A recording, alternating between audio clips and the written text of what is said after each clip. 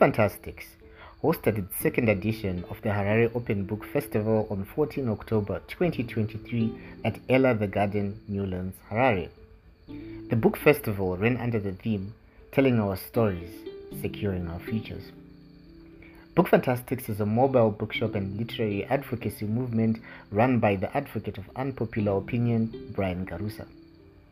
From my experience in the literary scape of Zimbabwe as it currently stands, Book Fantastics and Carnelian Heart Publishing could be single-handedly doing the most for the Zimbabwean book ecosystem.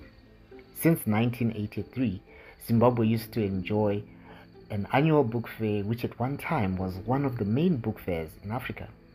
Over the years, the Zimbabwe International Book Fair has lost its prestige, becoming a pale shadow of its former self. Coupled with the economic challenges, the COVID pandemic and lockdown, it eventually disappeared completely and is still finding its way back. In the meanwhile, the Harare Open Book Festival is a small but growing movement filling the space left by the dearth of literary spaces where readers, authors, and other players in the book world can converge and shape the future. Harare Open Book Festival.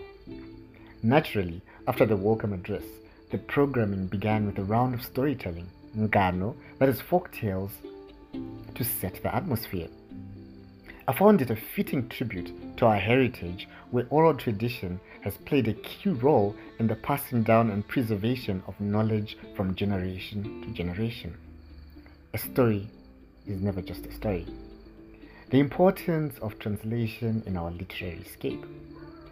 Memory Chirere in conversation with Dr. Ignatius Timabasa, Tinashe Mchui, and Bettina Gapa. Dr. Ignatius Timabasa, who translated Tsitsi Dangarebo's acclaimed novel, Nervous Conditions, into Shona, read a passage from the book and then read from his translation. His translated version brought the story to life in ways that would make it relatable to a Shona reader.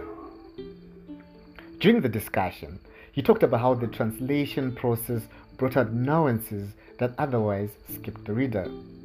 As a man translating a text with feminist themes, he also said that the process demasculated him and had him questioning what it is to be a good man, father, and husband. While he had initially approached the book and he had initially appreciated the book and its themes, the translation process made him slow down and savor each word choice and the meanings it carried and how to best convey them. I was pleasantly surprised to learn that a team of Zimbabwean writers had worked on translating George Orwell's classic novel Animal Farm into Shona. Tinashe Mchui and Bettina Gapa, who were part of this project, read from the first chapter of Animal Farm, alternating between the original version and the translated version. Once again, I was impressed by how the book Chimurenga Chemuka became more relatable and even funnier, especially on account of how they infused the characters with local dialects.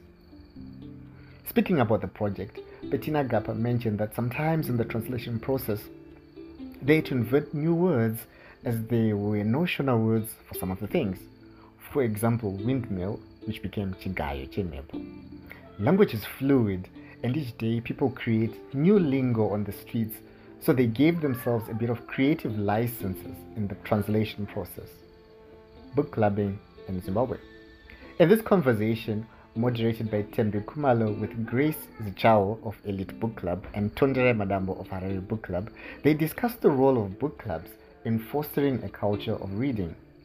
Elite Book Club is pivoting its book club into more than just reading, but a lifestyle bonded by pages and bookmarks. Harare Book Club, which I am a part of, supports authors by organizing author meetups and discussions. Writing in isiNdebele, challenges and opportunities. Rutendo Chichaya had a conversation with Tsitsi Nomsangwenya, which has also been uploaded onto a podcast, Iwi.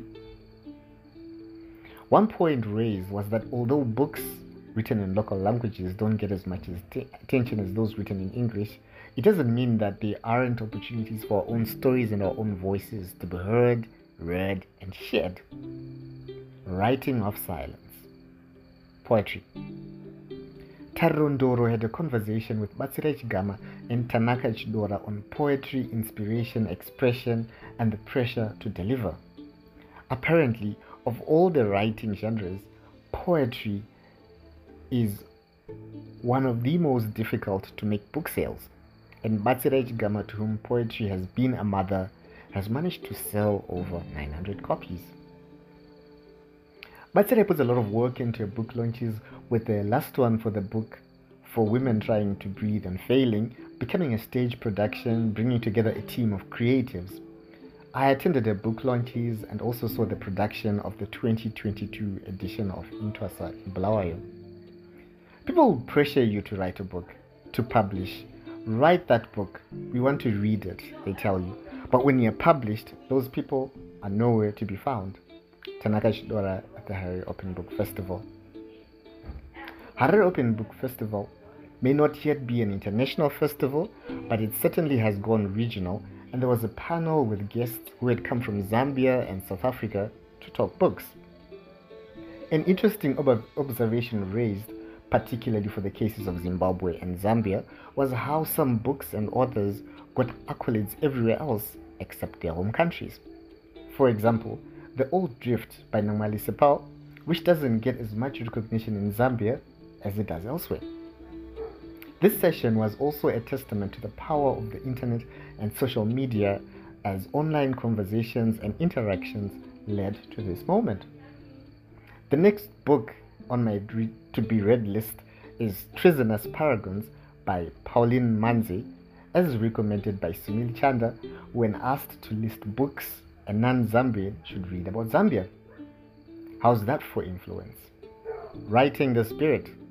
The final session was a conversation between Vuso Mhlanga and Cynthia Marangwanda around her National Art Merit Award-winning book, Shads. The book, which has been on my to-be-read list, has been bumped up after this hilarious conversation between people who share a disdain for the structure of formal education, which stifles imagination and creativity. While the discussion was centered around Shads, Vuso constantly stole the show and had the audience in stitches with his anecdotes and personal reflections from his reading of the book. I don't ordinarily read autobiographies and memoirs, but if he's written one, I'd read it. The Harare Open Book Festival was a fun and insightful event. Got to meet people and have bookish conversations. Can't wait for the next one and hoping it will be bigger and better.